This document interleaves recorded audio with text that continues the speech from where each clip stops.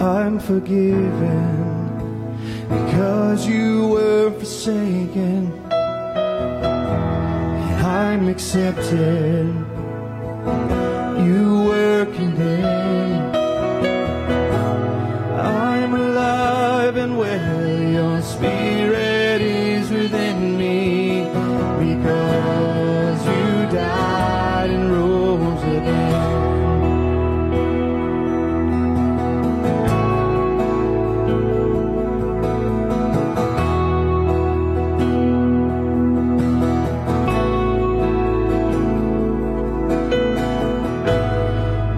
Forgiven because you were forsaken, and I'm accepted. You were condemned. I'm alive and well. Your spirit is within me because you died and rose again. Amazing love, how can it be that you, my King, would die for me?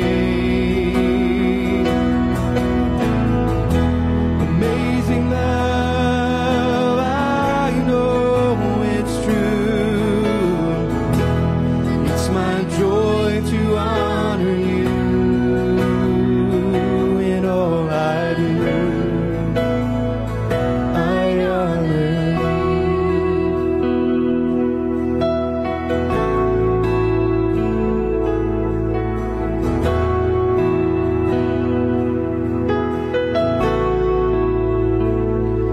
Jesus, you are my King. Jesus, you are my King. Jesus, you are my King. Jesus, you are my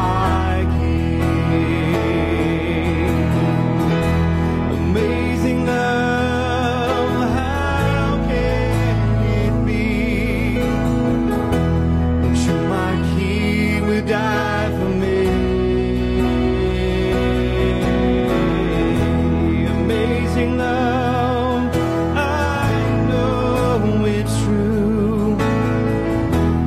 It's my joy to honor you in all I do. I honor you.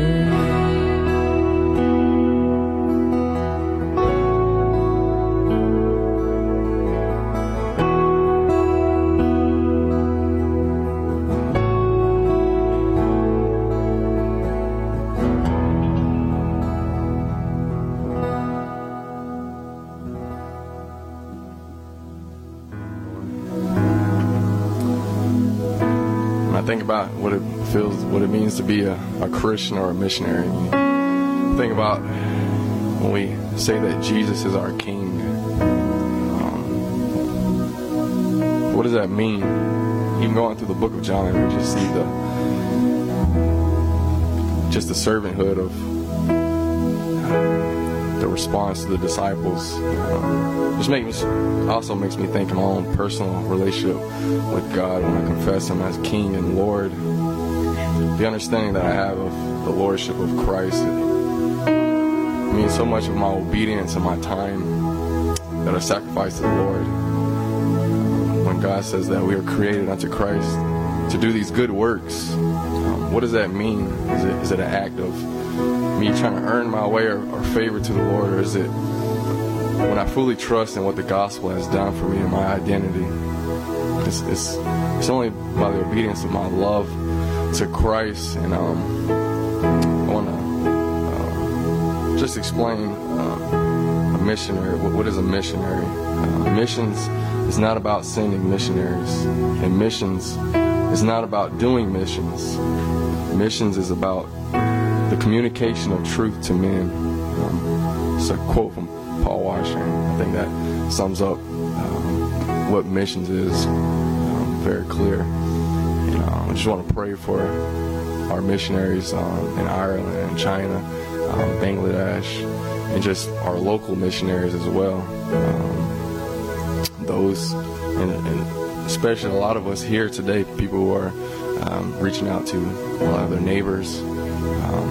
It's a call to self-denial. It's a call to obeying the voice of the Lord. And it's a call for all of us. It's something that we should be doing every day in our lives. That's why the scriptures tell us to renew our minds through His Word. I think the more that we focus on our own abilities, the more we will see that we will fail. But when we trust more and more on Christ and in His power, praying that the Holy Spirit will give us boldness to do these things. And also I want to mention, we want to try to put a board. I know you used to communicate a lot of times through the app. A lot of events we would go out, because mostly the Saturdays, everybody knows we go to the abortion clinic. Sundays we try to go to the Poe Mill area and try to pass out some food and give a lot of those people the word. And we go downtown Greenville, start passing out some literature. So we wanted to put that on a calendar. That way we can get people more involved. You know, when Jesus gave us the command to go out and make disciples, to teach them all the things I've commanded you, He don't just tell us that, but He models that for us. You know, the disciples was with Him for 3 years, and He modeled that for them. And a lot of us, it's hard for us to go out and to have a spiritual conversation with people, but come out and just watch us, observe us, see how we have conversation with people to make people more comfortable. And we just want to pray real quick. Jesus, You are our King, Lord. We thank You, Father God, for giving us all things. You have given us Your Son. How much more will You freely give us all things? Think of how much of a gift it is to be redeemed, to be regenerated by the power of Your gospel, through the preaching of Your word. I thank You for bold elders and men that You have raised up in this church to model to us the love and the character of what does it mean to preach the gospel, what does it mean to go hand in hand and making disciples and laying their life down for us. And I thank You for that and this leadership that You have raised up, and I pray that You will raise up more men and women to be obedient to the call of Your gospel, to first and foremost to understand the gospel in our own life, to understand how we were redeemed, how You have transferred us from the kingdom of darkness into the kingdom of Your beloved Son. And this is good news that we bring to people. People will reject this message. People will hate us. But through our love for You and foremost and for our neighbor, they will see that we love them, we care about them. Even if they don't believe in the message that we have to give them, they will believe in our love. And I pray this for all of our missionaries. I pray that You will protect them, to strengthen them, give them hope in the darkest parts of the areas, Lord, that Your light, the light of the face of Jesus Christ will shine more and more through the gospel. And I pray all these in Your name, Jesus. Amen.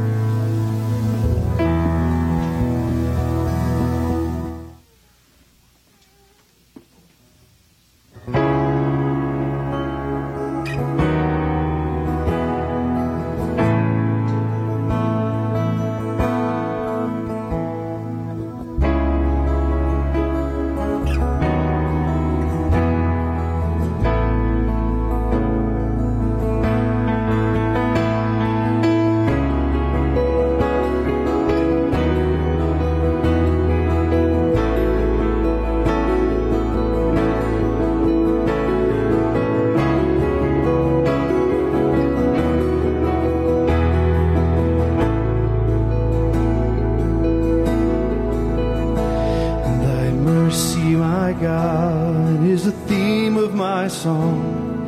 the joy of my heart and the boast of my tongue.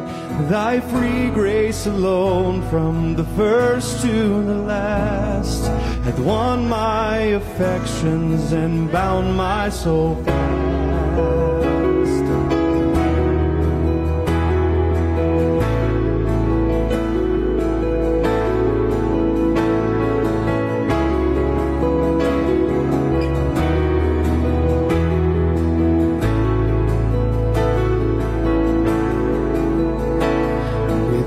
Thy sweet mercy, I could not live here. Sin would reduce me to utter despair. But through thy free goodness, my spirit's alive. And he that first made me still keeps me alive. Mercy is more than a match for my heart, which wonders to feel its own hardness depart. Dissolved by thy goodness, I fall to the ground and weep for the praise of the mercy I found.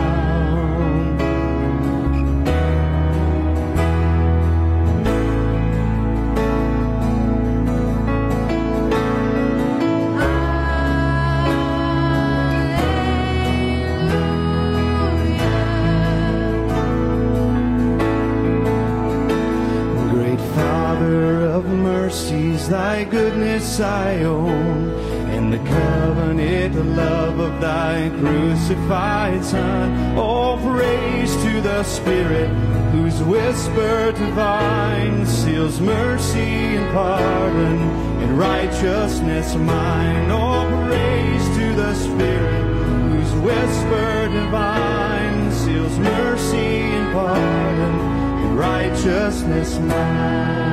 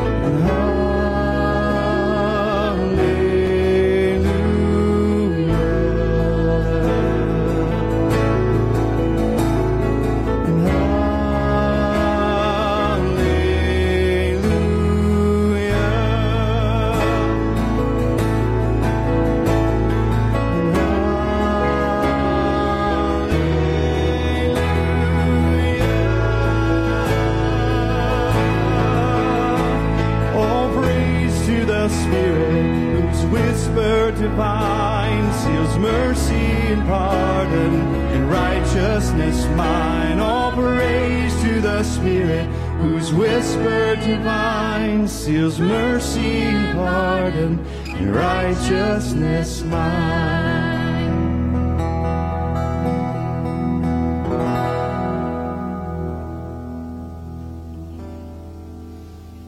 Amen. Let's stand together for our last song.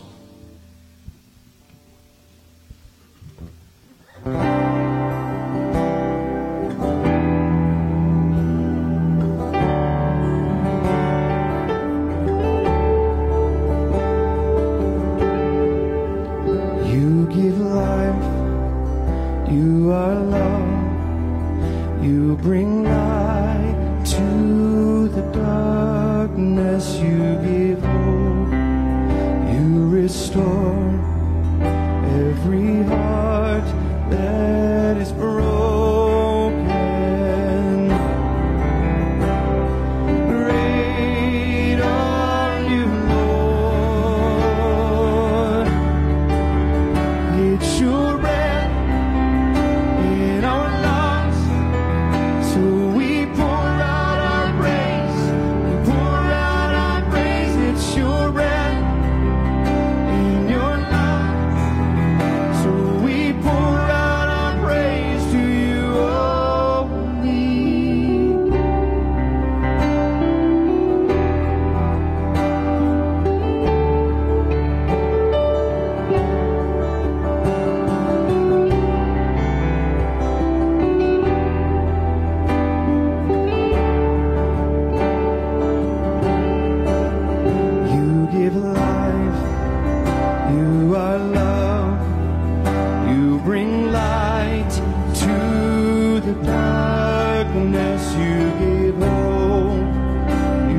restore every heart that is broken.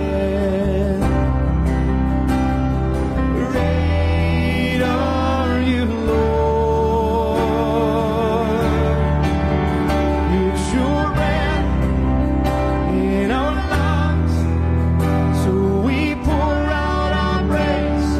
We pour out our praise. It's your breath in our lungs, so we pour out our praise. Pour out our praise. It's your breath in our lungs, so we pour out our praise. We pour out our praise. It's your breath in our lungs, so we pour out our praise to you only.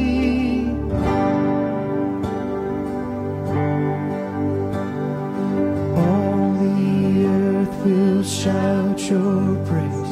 Our hearts will cry, these bones will sing. Great are you, Lord. All the earth will shout your praise. Our hearts will cry, these bones will sing. Great are you, Lord. All the earth will shout your praise. Our hearts will cry, these bones will sing. Great are you, Lord.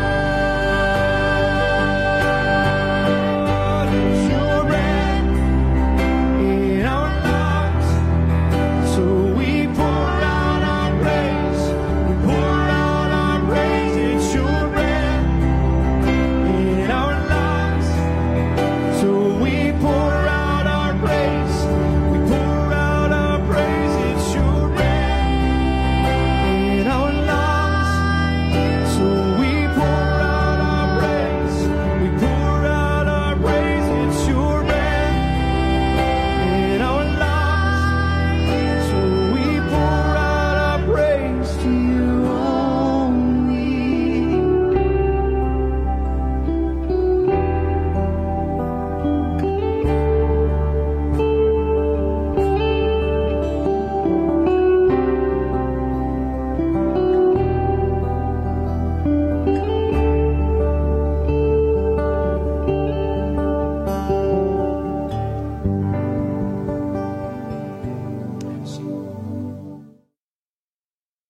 Today is John 15, verses 9 through 17. As the Father has loved me, so have I loved you. Abide in my love. If you keep my commandments, you will abide in my love, just as I have kept my Father's commandments and abide in his love. These things I have spoken to you, that my joy may be in you, and that your joy may be full. This is my commandment, that you love one another as I have loved you. Greater love has no one than this, than someone lay down his life for his friends. You are my friends, if you do what I command you. No longer do I call you servants, for the servant does not know what his master is doing. But I have called you friends, for all that I have heard from my Father I have made known to you. You did not choose me, but I chose you, and appointed you that you should go and bear fruit, and that your fruit should abide, so that whatever you ask the Father in my name, he will give it to you. These things I command to you, so that you will love one another. Let's pray. Father, thank you for the example that Jesus gave us, to not only lay down his life for his friends, but for those that were still sinners. Father, our praise is to you today. As the song says, the breath in our lungs, it belongs to you, and you gave it to us. And Father, so we try to return that to you today. Father, I pray that the preached word would bring glory to you. And it's in the name of your Son I pray. Amen.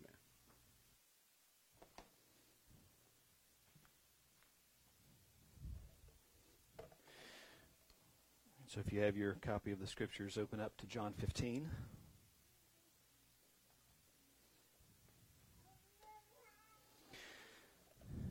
So just to remind you, we're still in that context of Jesus, who's in this upper room with his disciples. So it was not long before this moment that Judas was identified as the betrayer, and Judas leaves. So when you think of how this applies, when you think of the context, you have to consider all these things that are happening all throughout these last couple of chapters. So what I'm going to do is I walk through John 15, 9 through verse 17. What Jesus has said are a lot of things that are very similar. Jesus speaks in a repetitious fashion a lot of the times. And so he's talked about abiding. He's talked about keeping his commandments as an evidence of love for him. And he's going to say these things again. So I'm not going to go into those things because I've discussed those already in previous sermons. So if you should so choose to do so, you can find those online and get caught up that way. So here we are in John 15. Here's my objective today, to explore and understand more of the relationship dynamic between the vine and the branches, because Jesus starts teasing out this metaphor and saying, hey, I am the vine, my Father's the vine dresser, and you are the branches. Now, what's interesting, when we think of our relationship to Jesus, the Bible uses a lot of different language in order to identify that, and it's not all the same. It's all at the same time, but it's not the same. We are servants. We are slaves to Christ. The word is doulos. Paul introduces his letters all the time. I am Paul, an apostle of Christ Jesus, a doulos. I am a bond slave of Christ. So we are very much identified as bond slaves of Christ. But he doesn't just say that. Throughout the Scriptures, we're servants, we're slaves, we're friends of Jesus. It says in many places that we're a friend of God or we're a friend of Jesus. And that should blow your mind. Now, the issue is that you probably think on an earthly scale about what friendship is. And we'll get into that in a little bit as we define under Jesus' terms what friendship with Christ means. We're called co-heirs with Christ. So over and over, the Scripture used different ways to identify believers. Co-heirs, servants, slaves, friends, and all of these things. So I wanted to start with that, but then to go straight into verses 9 through 15. So let me recapture that for just a second. As the Father has loved me, so I have loved you. Abide in me. If you keep my commandments, you will abide in me, just as I have kept my Father's commandments and abide in his love. These things I've spoken to you, that my joy may be in you and that your joy may be full. We're going to come back to verse 11 at the end, so I'm going to get it a little out of order. Verse 12, this is my commandment, that you love one another as I have loved you. Greater love has no one than this, that someone lays down his life for his friends. Listen to this. You are my friends, if you do what I command you. No longer do I call you servants. No longer do I call you servants, for the servant does not know what his master is doing. So let's lock into that for just a second. No longer do I call you servants. It doesn't mean you don't identify as servants. It doesn't mean that you're no longer a doulos. It doesn't mean that you're not a bond slave to Christ. Okay, because after this happens, Paul continues to write over and over, I'm a bond slave. I'm a bond slave. I'm a bond slave. Okay, so the idea is not, okay, I've changed your identity. The idea is not that I've changed who you are. He's like, I'm referring to you differently here. So you are a slave. You are under your master. You are under Christ. Because even later in verse 15, I think in chapter 20, he says, remember the word that I said to you, a servant is not greater than his master. And he says, if they persecute me, they're going to persecute you. So he's referring to them as servants. He goes, look, you're not greater than me. You're subservient to me. So expect that if they treat me this way, they're going to treat you this way. If not, they're going to treat you this way. So he says, no longer do I call you servants. So trek with me on this. This doesn't mean that master has been replaced by friend. Just like friend has not replaced co-heir. Just like friend has not replaced all these other ways that we're identified as children of God. It means that in here he's saying that your master is pointing to the deep emotional and covenantal relationship he has with you all who put on the Lord Jesus Christ. So he's pointing to something deep. He's pointing to something very meaningful, very effectual, and very covenantal. But we are still in this master-servant relationship, but we were also in this, co-heir relationship. With God, we're still in this father-son relationship. These things haven't changed. But the relationship we have with Jesus is multidimensional. One might say that it's kind of complex, right? How can we be who we are as sinners but still considered co-heirs with Christ? I mean, that's wild, right? So it takes some theological thought to say, okay, how does all this compute? How does all this work? So Jesus, in this relationship dynamic, goes from servant to saying, now you're friend. And that's where I want to sit for just a little bit. Okay, so all of us have friends. All of us have friends. Some friends that are great friends, some friends that maybe aren't so great friends, that maybe you might consider more of an acquaintance now. We have these different levels of relationships that we enter into with people. Let's be honest, everybody that you meet does not become your best friend. Everybody that you meet, you don't just fire on all cylinders and have this great chemistry, this platonic chemistry that says, hey, we're going to be BFFs for the rest of our life. My wife calls me a dreamer and an idealist, which I am, because I think that everybody I meet has to be my best friend. Maybe they have to think that I'm the greatest, even though I don't think they're the greatest. And she's like, look, you just need to get over the fact that everybody's not going to think you're the greatest, right? So we have this conversation. I've got friends in the upstate that I knew a long time ago, and then I moved here, and we're close, and I'm like, why aren't we best buddies now? We spent the summer together. Why aren't we best buddies? And it drives me nuts sometimes. She goes, hey, cool it. Maybe they just don't think you're the greatest thing. Maybe they don't think of you like you think of yourself. That's kind of hard to hear from your beloved spouse, but again, I'll get on to her because she's not here to defend herself. So, I have called you friends is what Jesus says. The gospel calls us, and this is borrowed from a theologian, the gospel calls us to trust Jesus as what? Savior. To submit to him as our what? King. To value him as our treasure. But it also calls us to enjoy him as a friend. And this is beautiful. You see, so your relationship to Jesus is multifaceted. It's multidimensional. We revere him. We honor him in all respects. But he is very much our friend. And this is not the first time this language was used.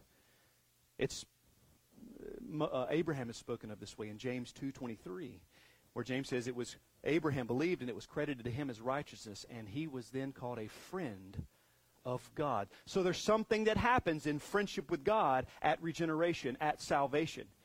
So it's not that you have to, okay, now I'm saved, now I have to build this friendship, because that's what you and I do. Friendships are built. Community is built. I love the fact that that Austin, whenever we had our app, and we are looking at other apps now, I promise you, but when Austin posted that about building community versus finding community. You don't just find community. I mean, I agree with that. You might disagree with that, but it makes sense to me that you come into a community and it's built, right? For those of you that are newer to Haven Ridge, you're building community because you don't know others the way that we know each other, and I realize that. So there's this building, working process. And so when Abraham is considered a friend of God, it's because he believes. So there's a connection between our believing and our friendship with God. And I want to mention more about that in a moment, but I don't want to get ahead of myself. But before we define how Jesus defines friendship, let me give you some precautions. All right, this is kind of important because we're talking about friendship with Jesus, because that's what he says in the text. You are now my friends if you keep my commandments. So he's talking to those who are believers. This doesn't just apply to the disciples. This has a universal application to all who believe, because it's in the same context of the last two chapters. And you and I have already argued that the last two chapters, the context is salvific. Over and over again, Lord is saying, here's how you can know that you belong to me. Here's how that people will know that you love me. All of this fits in the context of salvation. So it's keeping that same theme. He's speaking to not just 11 men, but he's speaking to anyone who would ever put on the Lord Jesus Christ, and those he considers his friends. But here's the caution I want to offer to you. Friendship with Jesus does not lessen the lordship of Jesus. And this is a dangerous road to go down, Because sometimes we take advantage and we abuse friendships that we have. Why? Because, they're my friend, they'll forgive me. Don't apply your earthly standard of friendship and so trivialize a friendship that Jesus says he has with you. There's still a demand for reverence in this friendship because it's not friendship by a world standard. It's a supernatural friendship that comes about with salvation. So friendship doesn't lessen the lordship of Christ. It doesn't give us license to be flippant or trivial or cavalier about our relationship with Jesus. Oh, he'll forgive me because he's my buddy or he's my homeboy or some other cultural nonsense like that. Friendship is not an excuse for irreverence before God. This, if not crosses, tiptoes up to the line that Paul speaks of in Romans 1, or in Romans, where he speaks of licentious behavior. I have Jesus, so now grace covers all these things. So my sin will increase so that grace will increase. There's a major problem with that kind of thinking and that kind of action in someone's life. And someone who is cavalier or irreverent in their friendship with Jesus is on that line because they're saying, well, he's my buddy. He'll be forgiven and be okay with anything that I do. You see, sometimes we want this Jesus that will sit on the side and pat your back, that won't challenge you, and most definitely doesn't demand anything of your life. And that's not a biblical Jesus. Jesus demands things from your life. One being holiness. One being perfection. So this is a big, big, big deal that we can't afford to get wrong. There are some faulty views of Jesus. Listen to this. What about that Jesus is just someone that listens and is there for us and someone who doesn't ask anything from us? What about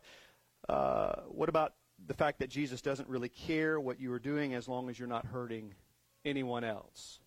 You see, we could go on and on and on about that kind of Jesus, but the reality is when you break away from a biblical, historical Jesus that is clearly identified and represented in the Scripture, what you end up with is a Jesus that is formed in your image. And that's what happens. I've heard so many times in theological discussion, that's not my Jesus. Well, we have to be very careful with that because there's one Jesus. Right? And now I get it. The Mormons have a different Jesus, not an existing Jesus, but they define Jesus differently. You know, the Jehovah's Witness, they define Jesus differently. So in that sense, yeah, I get it when we say there's a different Christ, different gospel, all of that, yes. But we have to be very careful because that's a very slippery slope when we start using terminology like that's my Jesus, because it just might be that you've created a Christ that is in the image that you want rather than Christ who is God eternal. Be careful not to sacrifice the holiness and the reverence of the God-man on the altar of irreverence and cultural relevance. It was not too many years ago that a shirt became popular that says, Jesus is my homeboy, and that kind of caught, you know.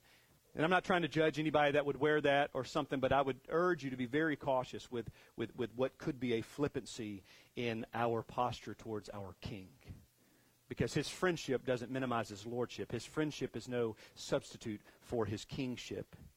Friendship with Jesus doesn't mean do now and ask for forgiveness later, which sometimes we do with our spouses and our friends. We can afford to tarnish or damage that relationship because they're a friend. I mean, don't raise your hand, but how many times have you thought something like that about family? Oh, it's family, they'll forgive me. You know, when I was a younger kid, I had this mentality. I had this ideology that, you know what, I can crush my mom, I can hurt her. She's my mom, she'll always love me. And sometimes that's projected onto a relationship with Christ. Oh, he'll always love me. He'll always be there. He'll be okay. And there's an aspect of that might be true if you're really in Christ. But there's absolutely zero room, according to the standard God has set, for us to be flippant with Jesus. Therefore, he's not your homeboy. Just remember that when Isaiah stood before the glory of Jesus Christ, the result was Isaiah becoming unraveled. That's what the presence of Jesus did to Isaiah. Isaiah who grumbled and complained. Isaiah who was mouthing off about Israel. And then Jesus, in his grace, decided, I'm going to show you that you're really on the same boat, Isaiah. You think you're so much better, but let me show you who you are compared to me. So what Jesus does in Isaiah chapter 6 is he shows a clear contrast between Jesus, the God-man, and man, the man-man. Okay? No comparison at all. Friendship with Jesus doesn't mean equality with Jesus. Becoming friends and co-heirs does not subvert the position Christ has as the head of all rule and authority. So that's important. Those are your cautions that I want to share with you. So how does Jesus define friendship? Because he says here, that we are friends. He says, no longer do I call you servants, for the servant does not know what his master is doing, but I have called you friends. For all that I have heard from my Father, I have made known to you. And that's the crux of the issue. I've called you friends. How does he define that? Because all that he has learned or heard from his Father, he has made known to them.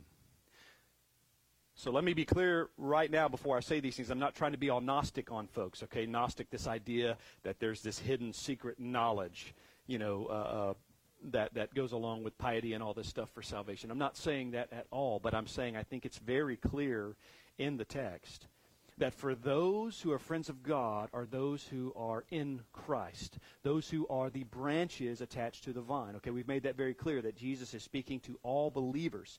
He considers you friends. But what does he do to those he considers friends? What must have happened to you in order for you to be right with Jesus? Your mind had to be illuminated. You had to be enlightened. And that happens when a heart is regenerated. And then all of a sudden you have this mind, because of the Holy Spirit, that can discern the things of God. Because the Scripture says these things are only discernible through the Spirit. And those who cannot discern them because they don't have the Spirit of God.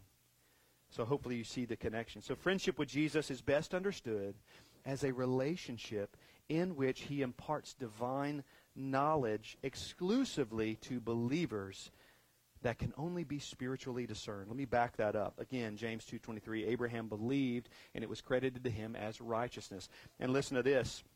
In Genesis 18:17, to be in friendship with God or Jesus means to be brought into special understanding, a special enlightenment that only comes with being a follower of Christ, because it is the Spirit of God who makes lofty the things that are discernible. So in this text, in Genesis, God is about to destroy Sodom and Gomorrah, and God speaks of bringing Abraham into the intellectual framework and circle of these things because Abraham is a friend.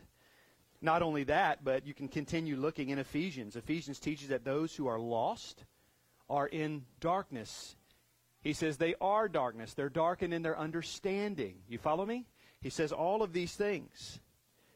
John 15:15, he has made known to us the things that the Father made known to him. This is what happens when God makes us his friends. This is what happens at that point in time.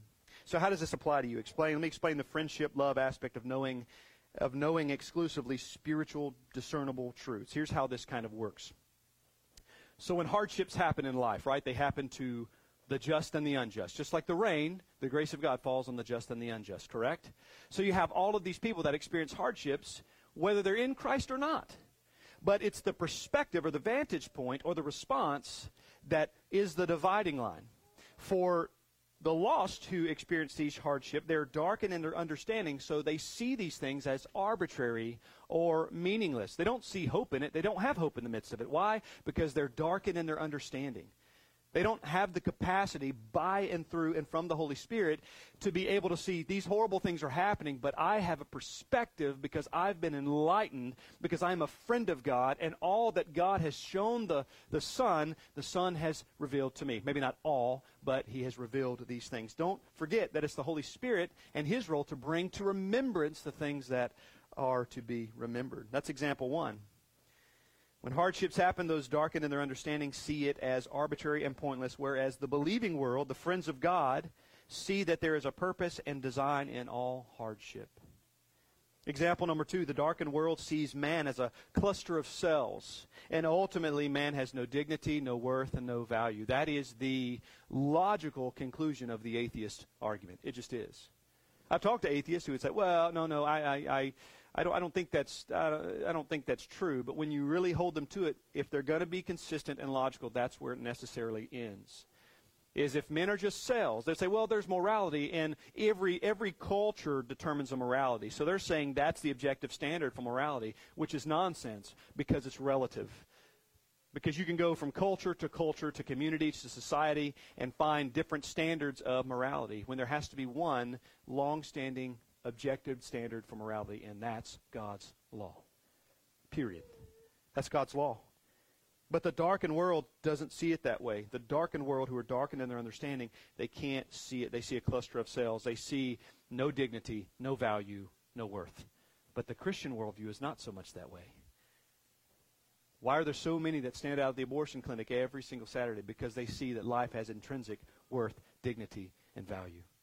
Why is it that we look at one another, and we can look at the Black Lives Matter movement, and there's a part of that we can say, yes, because they have dignity, worth, and value. And if you go that trajectory, you're good. You see, there's this aspect or this element that we understand that people are valuable as image bearers of God. Any Christian that would say otherwise, I would challenge their Christianity. Or maybe they're a brand new believer and just don't understand the word, but every human being has dignity, worth, and value, and we should treat them as such. And a biblical worldview, a Christian worldview, provides that. And then hopefully, with maturity, we can appropriate that reality of everybody having dignity, worth, and value. So this friendship with God has to do with knowledge, but it also has to do with sacrifice. Listen, Jesus says, you're my friends if you do what I command you, no longer. Well, I think I went over it, so.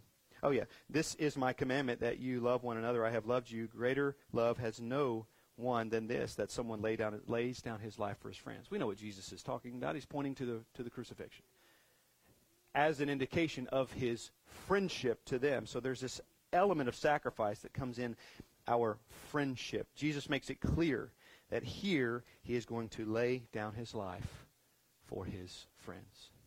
So I think in turn, when we say, okay, that's what it is for God to be a friend to us, but what does it mean for us to be a friend to Jesus? I think it means that our life, like Paul, are always ready to be poured out as a drink offering. I think it means that we're always ready to count the cost. We're always ready to deny ourselves. I think that's what a right friendship posture with Jesus looks like. While Jesus chose us for fruit-bearing ministry, we cannot ignore the salvific root of this choosing. If he chose you for fruit, then he must necessarily choose you for salvation. Now let me say this before I get into this. You all know that I am Reformed in my soteriology, so that's how I understand this, and I'm going to unpack a few things. If you have questions, I'd love to have a conversation. That's absolutely fine. I'm just going to unpack for you how the Scripture makes sense of these things in my mind. But understand that what I'm going to say, I try to say this from a humble posture, saying there are so many things that I don't yet understand and things that I need to learn.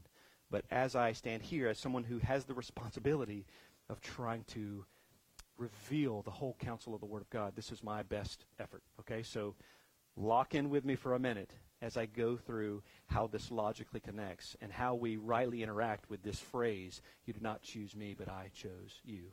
Obviously, Jesus says at the end of this, I chose you to bear fruit. But I would argue that in order for us to bear fruit, there had to be a choosing for us to be saved, because there's a connection with the Holy Spirit and his work in bringing fruit. And so let me walk through some of this. So Jesus says in verse 16, listen to this. You did not choose me, but I chose you and appointed you that you should go and bear fruit, and that your fruit should abide, so that whatever you ask the Father in my name, he may give it to you. So there's this choosing process. And the reason I think that Jesus uses this language, first of all, I don't think this just applies to the 11 disciples. If this applies to 11 disciples, what about the last two chapters that we've unpacked? We would have to say that applies to the 11 disciples as well, which means that we would remove ourselves from the text and say, okay, there's nothing really for us here. So I reject the idea that it's just for the 11 disciples. I think this is universal application, because universally, for those who are in Christ, we get the Holy Spirit of God, right? It didn't just apply to them. It applies to all. So all these things we're okay applying. I'm going to make the same application, say this is universal. This is universal in the sense that it's all who believe in Christ. So he says, you did not choose me, but I chose you, in reference And here it is. He said this, and it is in reference to the way that this friendship is formed. Now, how is it that you and I develop friendships? We cultivate them. They're fostered. They're built, right? They're built. Some people may have gotten married through some arranged kind of a situation, but even spouses, before they even get married and after they get married, they're still cultivating, fostering, and developing these relationships. This is the nature of relationships. However, this is not the nature of your relationship to Jesus from the outset. What happens first is affections are placed on you. You're brought into fellowship through regeneration where you did not want it. You were not seeking it because no one seeks God, right? You didn't want it, but just like Paul on that road, the Lord intervened. This was not a one-time. This is not descriptive. This is prescriptive. This is over and over how the Lord deals with these things when it comes to salvation. So under normal circumstances, friendships are built. They don't come out of a box pre-assembled. There's some assembly required. But this is not the way it works coming into a friendship with Jesus. Jesus is the initiator, and he's also the actuator of this relationship. I was firmly rooted, firmly planted in my darkness, in my own ways, in my own depravity, in my own death, right? In my own death, Ephesians 2, for we were dead in our trespasses and sins. And as a dead man, darkened in my understanding, impossible to do anything apart from God, John 15, impossible. Or maybe it's 14. And then, all of a sudden, I'm alive because he initiated and actuated this friendship with me, which brought me from death to life. So I didn't grow into a friendship. I entered into a friendship, and then that friendship developed. Okay? There's some popular straw man fallacies, so let me just address those. God chose you against your will, then. Yes and no. Is that not thoroughly fun and confusing? Let me explain. Yes and no. Yes, he did. Your will was enslaved to your sin nature, so you would never desire Christ apart from Christ. Listen to John 1, 12 through 13, if you don't remember it from a year ago when we went over it. But to all who did receive him, who believed in his name, he gave the right to become children of God, who were born. Here we go. Salvific context. Here we go. Who were born not of blood, not of will, not of the will of the flesh, nor the will of man, but the will of God. You were born salvifically, not of blood, nor of the will of the flesh, nor of the will of God, nor of the will of man, but of the will of God. It was God's will imposed on you to rescue you from the domain of darkness, as Antoine prayed over, and brought you out of the kingdom of his beloved Son. Your will was enslaved. Martin Luther wrote an iconic work called The Bondage of the Will. I encourage anybody to kind of just settle in and read it for a while. It helps so much to make clear these things that can be a bit muddy. You can do nothing apart from me, Jesus tells us. And man's will is broken. Man's will is in bondage to sin and his sin nature. So there's nothing in man or of man that would say, okay, I'm going to pursue you. This is the doctrine of radical depravity. It's like you're not going to want him because you're dead. You're not going to want him because these things are spiritually discerned and you don't have the Spirit of God. You're not going to want him because apart from him you can do absolutely nothing. You're not going to want him because you're dead in your trespasses and sin. That is what it is to be in the bondage of the will. So yes, he chose you against your will, but no, he did not choose you against your will. What he did was he conformed your will. So he comes to you and he regenerates your heart. He makes you new. Right? For we were dead in our trespasses and sins in which we formerly walked according to the course of this world, according to the prince of the power of the air, and according to the sons of disobedience. So we were all wrath. We were all children of God. We were all children of God, children of wrath, even as the rest. He says, but God, being rich in mercy, because of his great love with which he loved us, made us alive. So death to alive. And in between, in those 3 or 4 verses, everything is about how dead you were, how firmly rooted in your death you were, and how you wanted nothing to do with light or life. But God, being rich in mercy, because of his great love with which he loved us, made us alive together in Christ Jesus. So that's why I say, no, he didn't, and yes, he did. He conformed your will to his own. And this is beautiful because the idea that you came kicking and screaming is nonsense. It's straw man. It's easy to build up, easy to tear down. That's the idea of a straw man argument. It's easy to defeat those. That's why people like to build those up and then attack them. Right? It's like me setting up an arm wrestling match with my 6-year-old. I'm going to destroy him. I have destroyed him. You know what I'm saying? I'm going to set that up because it's easy to tear down, right? And that's what happens here sometimes. We build these arguments like, okay, let's interact with the text, not build a straw man. That's nonsensical. This idea of the bondage of the will is a big deal. Martin Luther wrote this iconic work years ago in the 1500s. Erasmus, his contemporary but someone that he fought against, his argument was that the fallen human will contributed its own decisive self-determining power to act in faith. That's also tiptoeing very dangerous to the heresy known as Pelagianism. Luther argued that human beings are so sinful that God's sovereign grace must create and decisively fulfill every human inclination to believe and obey God. And I believe that 100%.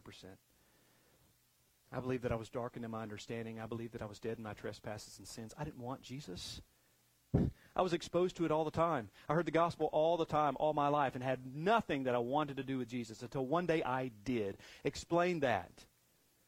Explain that apart from the sovereign grace of our Lord. Men are born bound to their love for darkness. John 3:19-20. This is the judgment. The light has come into the world, and people love the darkness rather than the light because their works were evil. They had a love affair, a love relationship with darkness. Not one that they wanted to be free from, not one that they wanted to remove themselves from. They had a love affair with darkness.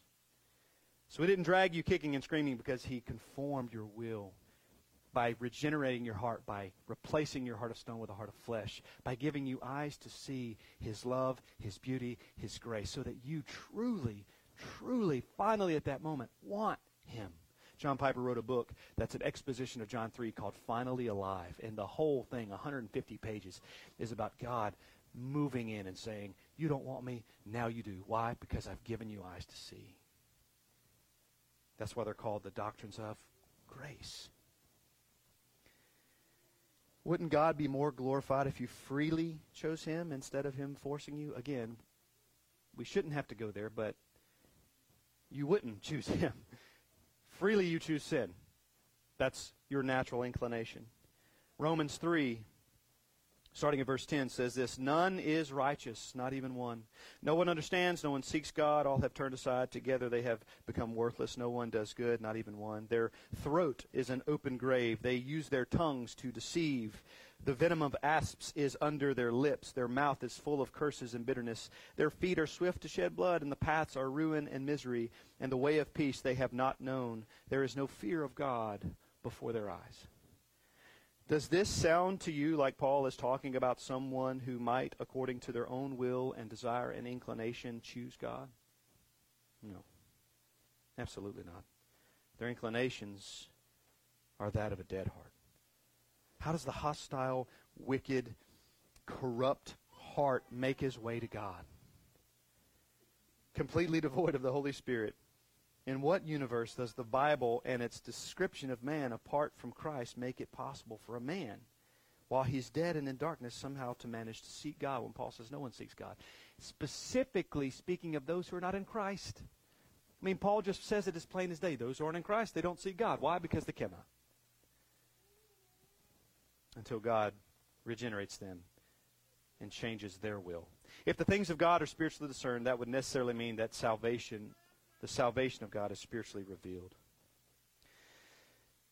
Okay, so now that we've seen the soteriological and theological meaning behind the statement, as I understand it, let's look at the practical meaning behind the statement. Again, I'm pretty sure that not everybody agrees with everything that I've said, and that's okay.